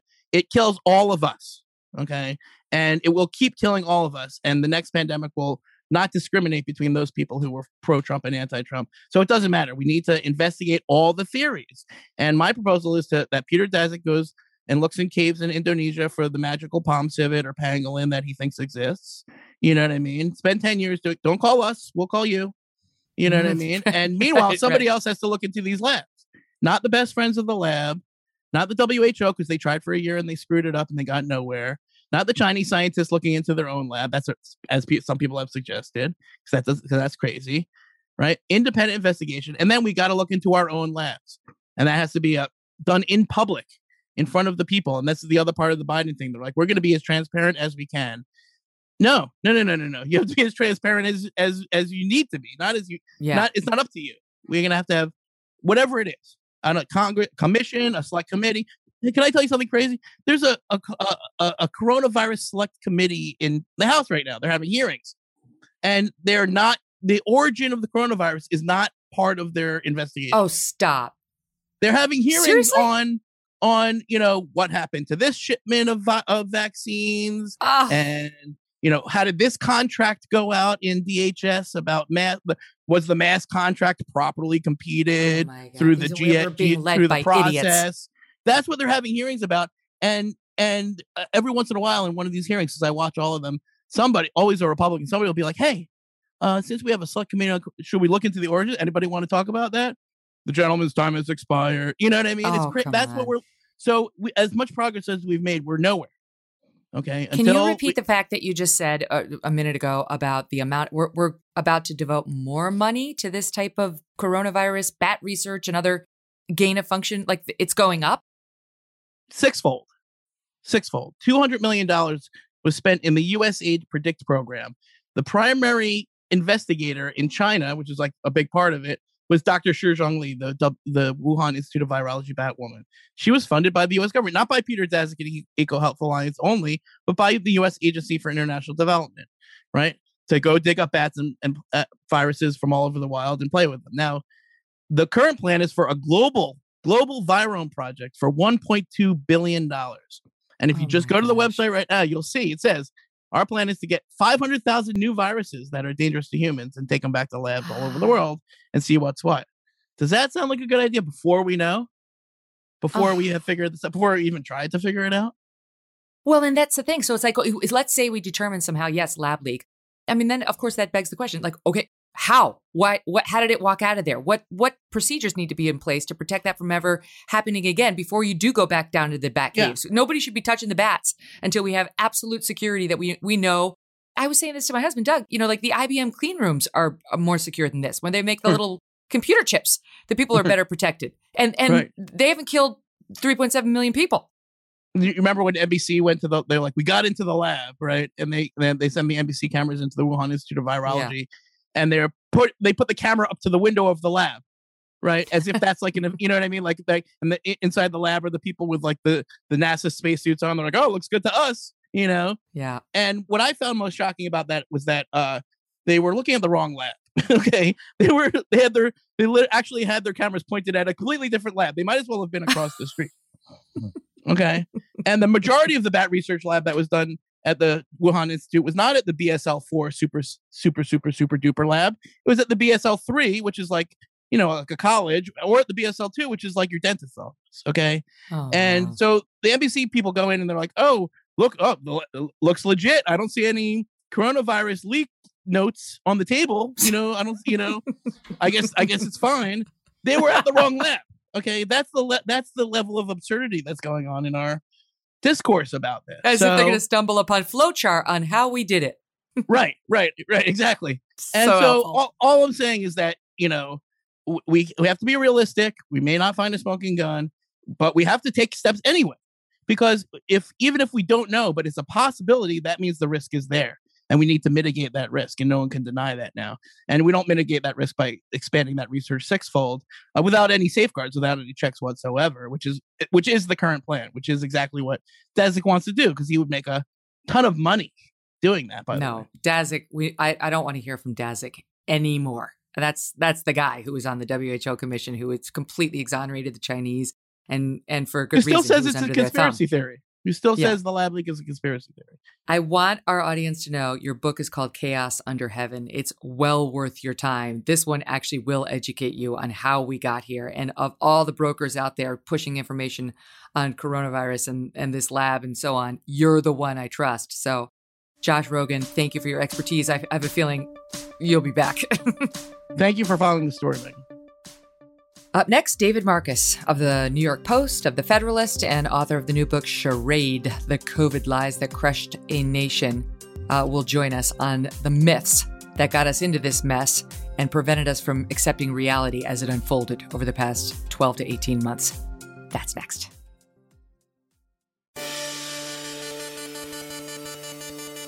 Dave, how are you? Doing well, Megan. Thanks for having me on. My pleasure. I love you on Twitter because I feel like you're my spirit animal in many ways. You say so many of the things that I haven't found the words to say. And, one of the things that's upsetting me now is that, yes, I'm pro-vaccine. I am not anti-vaccine. I got the vaccine. I'm a New Yorker like you. New York got hit hard. But I am not giving my vaccine to my little kids, the vaccine. That is where I personally draw the line. It's just not an emergency for them. And it hasn't been tested enough on them. And the news now is that, yay, this is how it's being celebrated. Yay, Moderna is already testing varying doses of its vaccine in children ages 6 months through 11, and that they are expecting that these vaccines are going to be, quote, available for children as young as 6 months old come the fall, which as well as I do will translate into your kid doesn't get to do anything unless you put it in him. And it's needless. What confused me about the situation with the vaccine was I interviewed Dr. Moncef Slaoui, who was the head of Operation Warp Speed, a year ago, but almost back in July. And I very specifically asked him, right? Because I come from a theater background, so I asked him, once people have these vaccines, what about Broadway? Can we go to a packed Broadway show without masks? I mean, he didn't skip a beat. He said, yes, of course. And then all of a sudden people are getting vaccinated, and we're hearing, well, keep your mask on. We're still not sure if you can go back to places. And it was really out of nowhere. And all of this has just been meant to keep people afraid so that they'll do what they're told. And there are very few things that are as anti-American as that. Yes. So you're in your new book, which is called Charade. Great title. The COVID Lies That Crushed a Nation. Great subtitle. You say there was this big, we're all in it together. We're in it together. And you write, part of us being in it together, it turned out, was for us to accept without question what the leading or chosen scientists were telling us. Dr. Fauci, and to a lesser extent, Dr. Birx, were becoming folk heroes, never to be doubted. How wrong that was. That was a disaster, and I hold myself somewhat accountable because I'll be honest, in the first weeks of the lockdowns, I had some doubts, and I was talking to other journalists, sort of back channeling with other journalists who also had some doubts. And I'll only speak for myself, but I was worried. I was worried that if I didn't appear to be concerned enough about the virus itself, that I could get people hurt through my work. And in retrospect, that was a huge mistake. My job as a columnist was to tell what I believed the truth to be. And at least for a few weeks, I didn't do that. And the whole country didn't do that. You remember it. You remember if you questioned it at all, you were killing grandma and you were some horrible person. And I had friends, it's easier for me. My friend, Bethany Mandel, was another journalist like myself. She's wonderful. She's a former colleague of mine at the Federalist. And, it's so much worse for women, as you know well, on Twitter and on all these places, women just get so sort of brutally attacked. And I watched this happen to all these people who really were just asking basic questions like, when can my kid go back to school? Like, you have to be allowed to ask that without being accused of being a monster. So yeah, that was a huge mistake. Handing the keys to the government over to experts. There's a quote that I have in the book from George William Russell, the Irish writer from the turn of the 19th into the 20th century, and he said experts should be on tap, not on top. And that's what we didn't do. We yes, of course, we needed the experts to give us information, but the experts didn't know anything about unemployment or the restaurant industry or education or suicide rates. And we just put all of that to one side as if it wasn't happening and had this myopic focus on stop the spread. And we destroyed a lot of lives. Well, and I think you pointed out that one of the worst parts of COVID is that it happened during an election year, when it was just guaranteed to be manipulated, lied about, exaggerated, downplayed. It was a who do I trust type moment that really mattered. The interests on both sides became so perverse because obviously, I'm old enough to remember a time when this really would have become a we're all in this together moment, when all sides would have come together and said, we need to tackle this problem. People use the example of 9/11. There's others. Um, that clearly didn't happen. I like to use the example of Biden's tweet after Trump closed the border with China. And um, what people pay attention to in that tweet was that Biden called Trump xenophobic. Right? He didn't exactly call the policy xenophobic. He was very careful and left himself some wiggle room. But the other thing that he said in that tweet that got less attention was he accused Donald Trump of fear mongering. Now, that's very interesting because at the same time, Donald Trump is being accused of downplaying the virus. So, how could he have been downplaying the virus and fear mongering at the same time? And really, the answer to that question is that what any responsible politician would try to do, and I don't think anybody did this very successfully, was be honest to the American people. Yes, this is dangerous. We're taking a lot of precautions, but don't freak out, right? Let's be adults about this. And we weren't adults, and we failed our children. Yeah, it was shutting down, like the Chinese travel ban was the best thing Trump did. I mean, in retrospect, this thing for which he took so much shit was that was actually really important. It was, but I actually think that he focused too much on that because every chapter in my book kind of breaks down a myth, right? We're all in this together was one of them. That the idea that saying Chinese virus was racist was another one. The very first myth that I tackle is the idea that like the month of January was wasted, that the Trump administration wasn't doing anything. In April of last year, I obtained from Health and Human Services a document. The whole thing's in my book. It's 12 pages long in the book. And it's just day by day in the month of January, what HHS and CDC and all these people were doing. We were starting work on a vaccine before China had reported one death. Now, the Trump administration did a terrible job communicating this. There's a really interesting quote from Trump in September. I believe it was September, what he was asked to grade himself on the handling of the virus. And I think it's no surprise on the handling, he gave himself an A. But then he said something interesting. He said, on public relations, I give myself a D+. Now, he put a caveat. He said, and that's because we have fake news. But even with the caveat, for Donald Trump to give himself a D+ in anything, that's a good kind of shows you, right, that he knows there was something wrong here. And yeah, we didn't get that story. And so instead of Joe Biden and the Democrats saying, hey, look, we're making some progress, we're working on this, it turned into this complete lie that nothing had been done and, we were so unprepared. The New York Times ran a piece in February, a glowing piece about how well prepared we were for a pandemic. And the reason I wrote the book is because all this stuff just got memory hold as if it never happened. Remember when Governor Kemp was committing human sacrifice in Georgia by opening the state? Oh, that's right. That's right. Although, as you point out in the book as well, you were allowed to go out and vote in the Super Tuesday primaries, according to the Democrats. That was fine. Go and vote in person because we need those votes. And of course, you were definitely allowed to protest BLM and mourn RBG and celebrate Biden's. Those were all fine. I mean, that's just an easy target because their hypocrisy is so clear. But I love the chapter on Cuomo because it's not just about the state of New York where, we both live. He became a national figure. I mean, people were talking about making him the Democratic nominee, even though he didn't have his hat in the ring for that contest. I don't think after Fauci, no one was lionized more than Andrew Cuomo. And yes, tone, it was good. His personality seemed matter of fact. He seemed like he was sharing with us real information, good or bad in the early days. It was like, okay, a truth teller. That was the impression. Like our governor, he's going to get us through it. And man, talk about a fall from grace.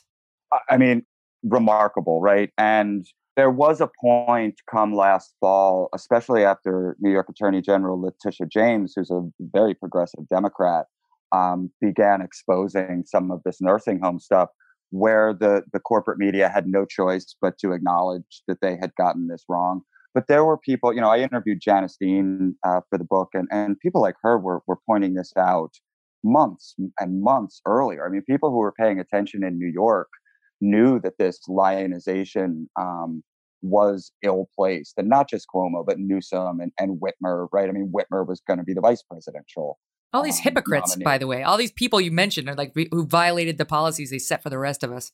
Yeah, but you want to know what's interesting? Like, the hypocrisy bothered me, and yeah, politicians are hypocrites, but there was something deeper than the hypocrisy when you saw Nancy Pelosi getting her blowout, or when you saw Gavin Newsom at French Laundry. What struck me more than the hypocrisy was a political lesson that when government tries to enforce laws or edicts that run so counter to human nature, or at least American human nature, they're not even capable of abiding by them themselves. And that should really tip us off that our society was not really able to do these things. One story I tell in the book is a few years ago being in Japan.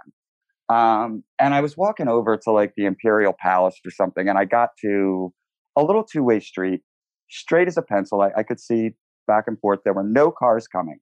But the sign said, "Don't walk," right? And there were about 40 people on my side of the street, maybe 40 on the other, and nobody moved. And, I'm a New Yorker. Like, we have manifest destiny of the intersection. Like, there's no cars. We go. And I'm standing there like, are we really doing this? Right? And they were. I mean, nobody moved until that. And I was already smoking a cigarette on the sidewalk, which was illegal. So I don't want to draw attention to myself. But I thought about that when we started having these lockdowns, and everyone said, "Oh, why can't we be more like Taiwan or something?" I'm like, because we're not. Right. We're not. Like, that's not what our society is. So not only were the American people, for the most part, not able to follow these rules, but Newsom couldn't, and Cuomo couldn't, and Whitmer couldn't. It was absurd. We're not, but we're becoming. That's the thing that's so disturbing, is how easily we submitted and continue to submit to these draconian measures by these politicians who think they're Jesus. They're not mayors or governors. And like the leaning into fear is just, I mean, just this week there was a piece, was it the Washington Post, where they're saying there is no return to normal. They were talking about for people who have lost loved ones to COVID, there's no return for normal. And the CDC saying you don't have to wear masks outside was a punch in the stomach, and it was the reopening of a wound. Talk about getting the story wrong. We understand if you lost somebody, you're mourning. Of course we understand that. That doesn't make taking the mask mandate down a punch in the stomach and the reopening. What are they talking about? No mask is normal. That's the default. Yeah, but you see, something happened with the masks, right? The masks were supposed to be a tool. And what happened was they turned into a symbol. And the reason that matters is that tools are very easily discarded, right? If you're doing a project around your house and you finish the project, you put the hammer or the saw away without a second thought, right? It's a tool. You don't need it anymore. The mask for too many people became a symbol. And symbols are different. Symbols become a part of your identity. Symbols become a part of your self-worth. And this is what started to happen with the mask. And we know that because we have these people now who say, I'd like to take it off, but I don't want people to think I'm a Trump supporter. That's crazy. And no, I don't think that. I just think you're an idiot. Right. But, I put that at the feet of Joe Biden and a lot of people but specifically Joe Biden, who performed the mask. I mean, what was it, a month and a half ago when he was on that Zoom call with world leaders and he had a mask on? Yeah. Like, that's not exhibiting good behavior. That's exhibiting paranoid and cultish behavior. And it rubbed off, and we're living with the consequences right now. And then they wonder why people don't want to get the vaccines. It's like, why would I? It's experimental. You rushed it through, and my life doesn't change once I get it. Forget it. I'm not doing that. They set all the wrong examples. And don't forget that you had Andrew Cuomo saying, well, I might not let the vaccine into New York, right? But before the election, of course, right? Because nobody wanted to acknowledge that this might work because that might help Trump. So Cuomo said, no, I have to have my own experts look at the vaccine. What did Biden say? Biden said, I'll take the vaccine when Dr. Fauci says it's okay. Why? Oh, my gosh. Why, right? Not the FDA, not a scientific consensus. When the oracle of HHS, Dr. Fauci, tells me it's okay, I'll take it. That's a bizarre thing for a president of the United States to say. Yeah. Kamala Harris said the same. Remember? She's like, I don't trust Donald Trump. Like, oh, way to set the example. And then they scratch their head saying, don't understand why we're not at the vaccination rate that we want to be. And they're trying to backfill it with our kids because they created this hesitancy among a lot of people. Now they want to get their numbers up. So they're like, give me your 6-month-old. Well, no, I won't.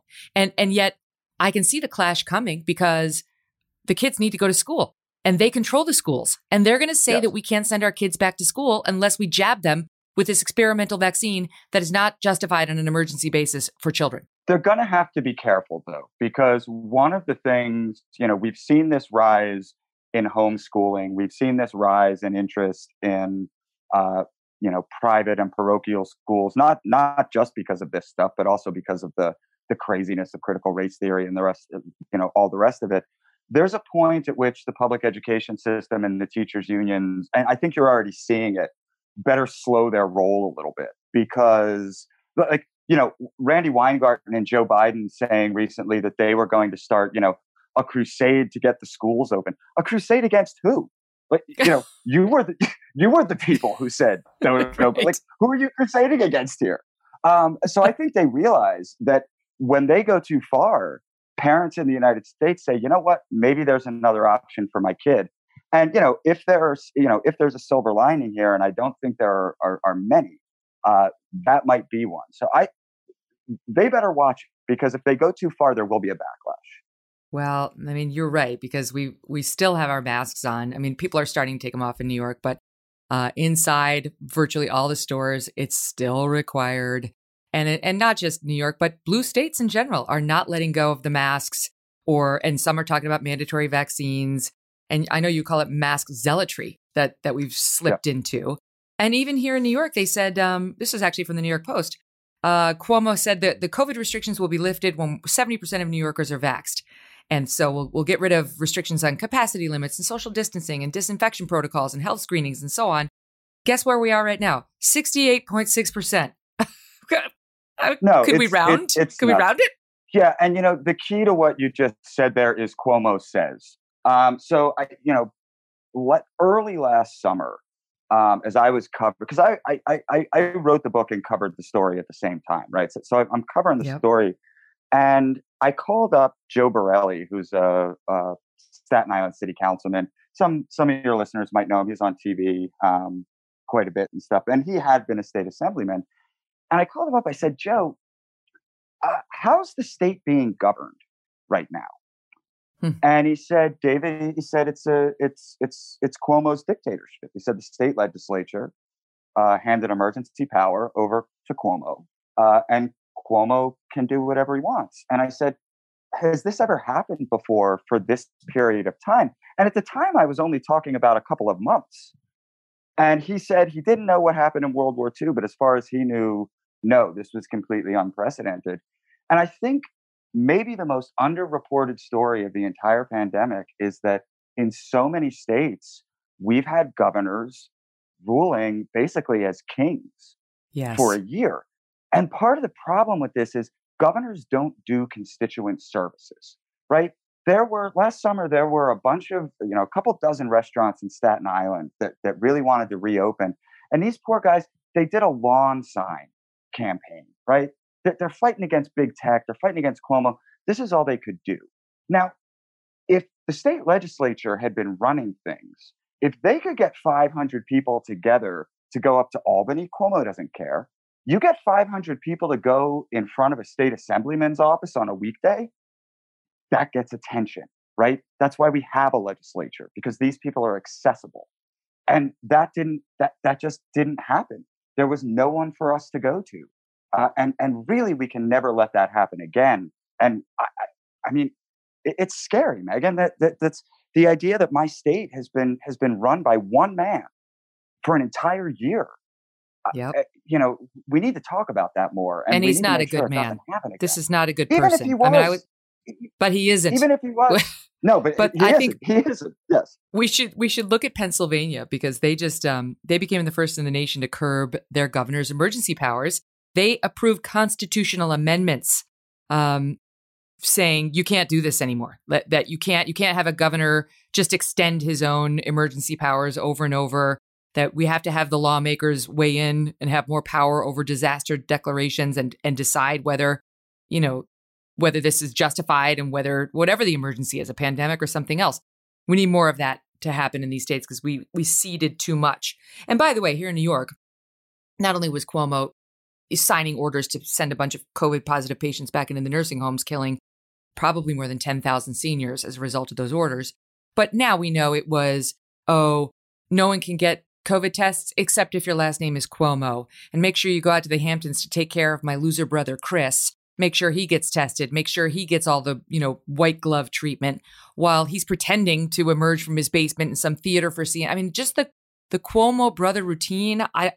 There was an article in National Review just a week ago with Charles Cook, who I love, saying the guy, Chris Cuomo, must have like the corporate offices laced with dynamite, he said, because he said, what else could explain their eternal tolerance for being embarrassed and degraded by this man? His ratings stink. His insights are vacuous. His conduct is a stain on seriously, both of them have taken a massive hit. Yeah, and that was obviously pure performance. I mean, I remember when Cuomo was doing his show from the basement. I mean, you and I have both done enough TV to know that if CNN wanted Chris Cuomo's show to look something like normal, there was obviously a way that they could have done that. One of the things I talk about in the book is eventually, you couldn't, normally when you do like a TV hit or pre-pandemic, they'd send a car for you. You go to the studio, you go do the hit, they send you back. So they stopped doing that and they sent these sort of cool Sprinter vans with little mobile studios in it. And I noticed that, Fox News was very quick to adopt this because they wanted a normal look, right? They wanted this to look like TV had always looked. CNN was sort of somewhere in the middle. MSNBC, it was like they wanted people to look like they were in a hostage video. Why? And the reason why is because that sends a very powerful message that no, things are not back to normal. You're still watching our guests on grainy Zoom feeds. So all of that stuff, the TV ads, right? Like all of these things were a performance of the pandemic, and that was really troubling to watch that theater go on. As much as I love theater, I didn't love that theater. Well, that was the now famous Rand Paul Dr. Fauci exchange where Rand was saying, why would you wear a mask after you've either had COVID or been vaccinated? That's just theater, isn't it? And Fauci said no. And then later, within a week, Fauci admitted, you don't really need your mask if you've been vaccinated or if you've had COVID. And it reminded me of something that you said in your book. And I was like, yes, you're the only other person I know who said this. And I've been saying it privately to my friends all along, that the sort of fun, message mask was a bridge too far for you. 100%, Dave. I was like, my friends laugh because my close girlfriends all got they have sparkly rhinestones on their masks. They have fun things that keep them around their necks at all time. I'm like, I frankly wore the armbrust mask. They're an advertiser, the cloth mask or whatever, the medical sort of mask that you can get at the drugstore or the armbrust, what have you. I refused to make a fashion statement out of it. For me, it was a personal revolt against leaning into the masking. Oh, I love the Brooklyn Nets, and they're having a great playoff run, but, I'll rock a James Harden jersey, but I'm not putting on a Brooklyn Nets mask. And, frankly, when I pick my son up from school, the first thing I do is say, take your mask off, because I know how easy, there's a moment I describe in the book. It was a little before Election Day, and I was covering Pennsylvania with my colleague, Chris Bedford. And we were about to have dinner at the hotel, and I sat down and I forgot to take my mask off. And after a minute or two, either he reminded me or and I said to myself, wow, I just forgot that I was even wearing this thing. I never want that to happen again. Yes. Because again, it's a tool, right? It's nothing more than that. And for that moment, I knew that in my own mind, this had become something more. This had become a part of me in a way that made me deeply, deeply uncomfortable. Don't leave me now. We got more coming up in 60 seconds. Thankfully, school's ending now, but it's been absurd. I was just telling my team that my daughter, that her little fourth grade classmates and she, in their free time, decided to put on the play Hamilton. They learned Hamilton and they were singing the songs. Yardley was Aaron Burr. It was really sweet. And so and their free time, when they're out, they call it on terrace, they were learning the songs and singing. And the music teacher came over to them and say, and they had masks on outdoors while they're practicing, that they weren't allowed to sing. They had to whisper. They had to whisper Hamilton so that they didn't spread COVID. This happened. It's unbelievable. I mean, if I hear or read one more person tell me, kids are tougher than we think, my head's going to explode. This became clear to me last Halloween. I had picked my son's 11. He was 10 at the time. And I had picked him up from music school in the late afternoon, and we were walking back home. And there was no trick-or-treating. I live in a very residential neighborhood in Brooklyn, southern Brooklyn. And, some people had left bowls of candy on the stoop, which was very nice. But there was no trick-or-treating. Governor Cuomo said it wasn't allowed, right? And my son looks up at me and he goes, "Dad, it sucks that there's no trick-or-treating." And I said to him, "Yeah, that does suck. I think, by next year things will be back to normal. But yeah, that sucks." And I put that on social media. It was on Facebook, where I have a lot of progressive, a lot of sort of pro-lockdown friends. And almost immediately there was this backlash of like, "Dave, why do you always make it seem so bad? It's not that bad. Why do you always have to harp?" And I was like, whoa, guys, this is a 10-year-old who wants to go trick-or-treating. Like, did you hear yourselves?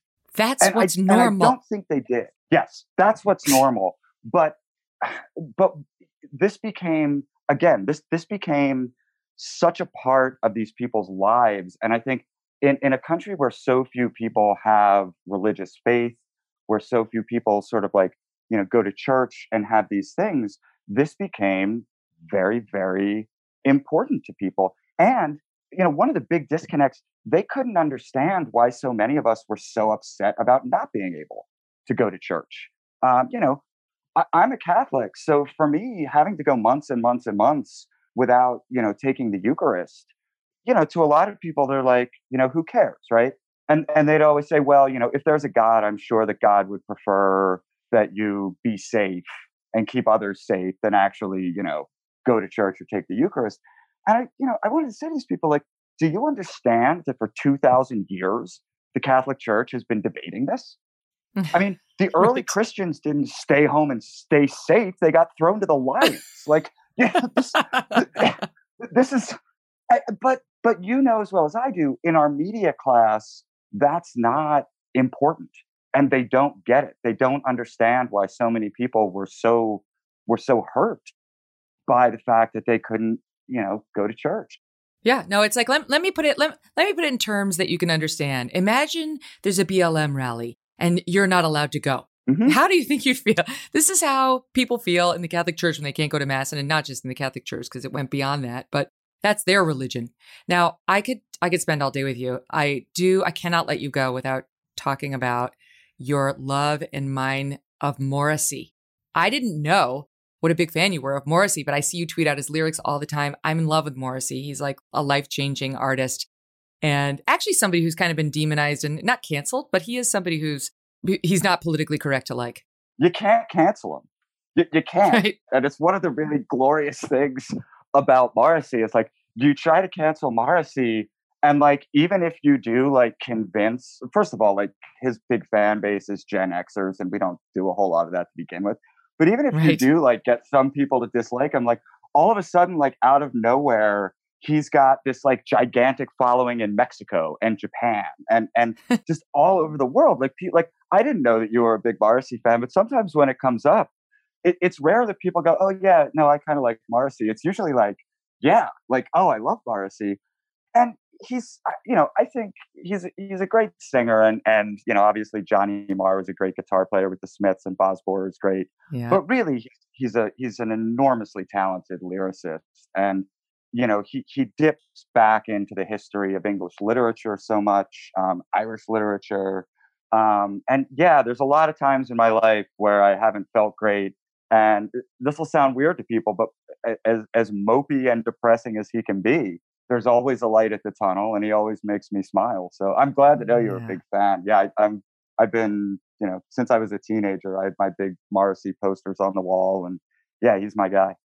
I don't find him depressing at all. I find him meaningful, and I'm always moved by when I listen to his songs. And there are some that are very upbeat. I love Sing Your Life. That gets your toes tapping. There's a rockabilly version. If you just YouTube Sing Your Life Rockabilly, there's a rockabilly version that's really the single itself off Kill Uncle's great, but this is a lot of fun too. I'm writing it down right now. I always laugh because that's all I play over the summer at my house in New Jersey at the shore. And people are like, nice. Would you get out of, would you get into at least like the 21st century? I'm like, screw you, go to another house.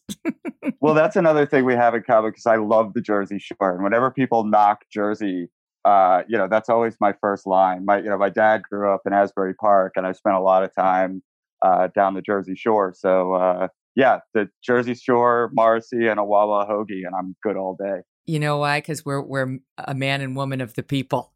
Because we understand from whence we came, and yes.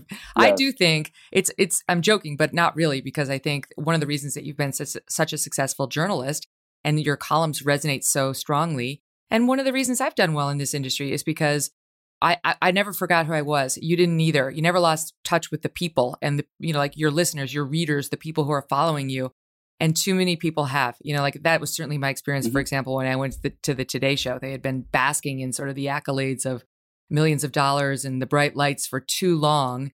And it manifested in the journalism. And the secret, I think, to people like us is that didn't happen.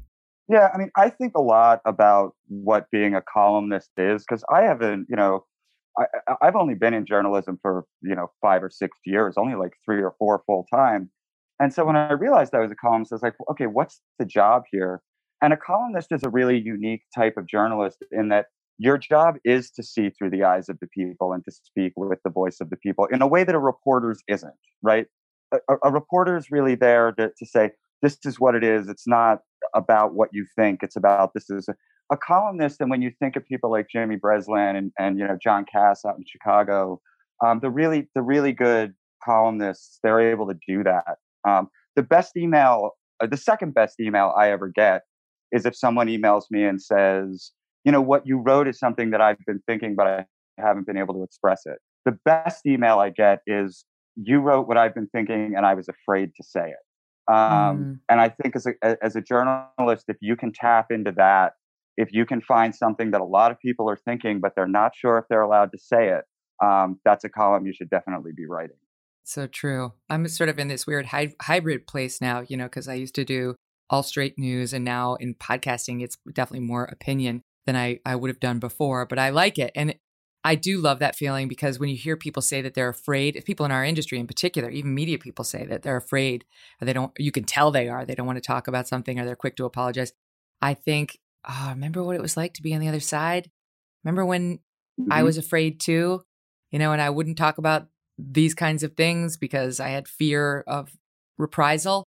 It's extremely liberating to be able to say what's real. And it's not even opinion. I mean, it's extremely liberating to be able to say what is real about a group like Black Lives Matter, for example, but and not have to worry, let the chips fall where they may.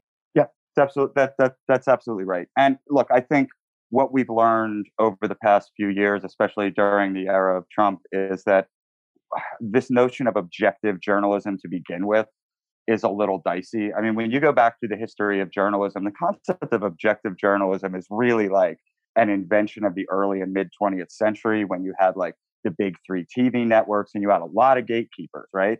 And it was objective in a sense, but on the other hand, you didn't report what JFK was up to, right? Yes, right. So, right. So the gatekeeper said, this is okay, this is not okay.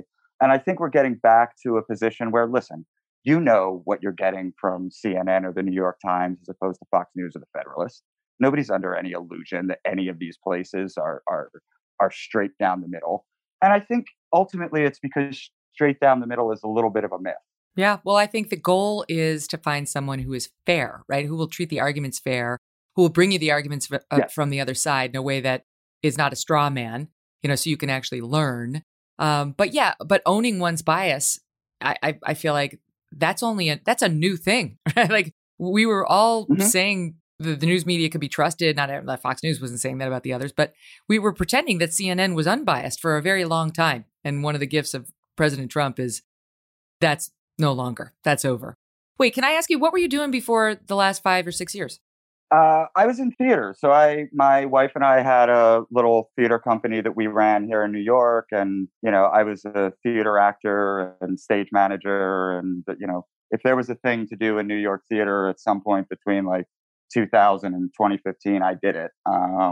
So yeah, I was very immersed. Yeah, I was very immersed in the theater world. And now I'm immersed in a very different kind of theater world, but you know what?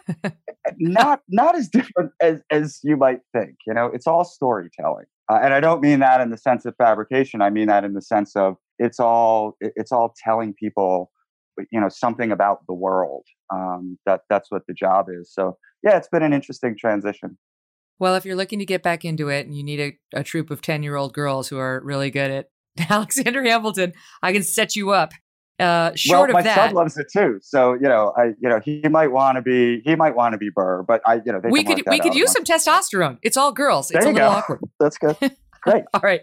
Short of that, everybody has got to support Dave's current career, and that means go out and buy his book right now. Charade is the name of the book. Charade: The COVID Lies That Crushed a Nation. Such a pleasure talking to you, David Marcus. All the best. Thank you, Megan.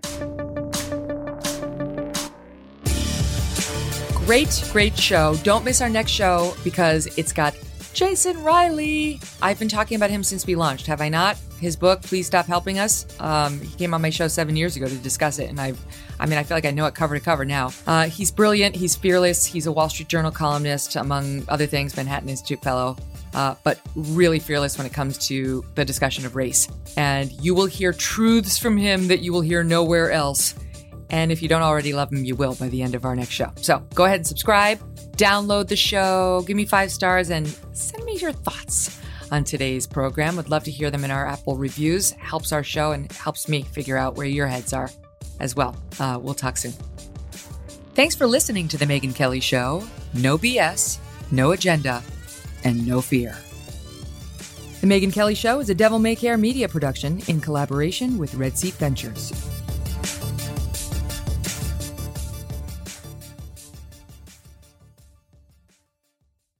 Spectrum One is a big deal. You get Spectrum Internet with the most reliable internet speeds, free advanced Wi-Fi for enhanced security and privacy, and a free Spectrum Mobile Unlimited line with nationwide 5G included, all while saving big. For the big speed, big reliability, and big savings you want, get Spectrum One. Just $49.99 a month for 12 months. Visit spectrum.com/big deal for full details. Offer subject to change. Valid for qualified residential customers only. Service not available in all areas. Restrictions apply. Sometimes it takes a different approach to help you unlock your true potential. With Capella University's game-changing FlexPath learning format, you gain relevant skills you can apply to your career right away. Earn your degree from an accredited university and be confident in the quality of your education. Imagine your future differently at capella.edu. Capella University is accredited by the Higher Learning Commission. Learn more at capella.edu/accreditation.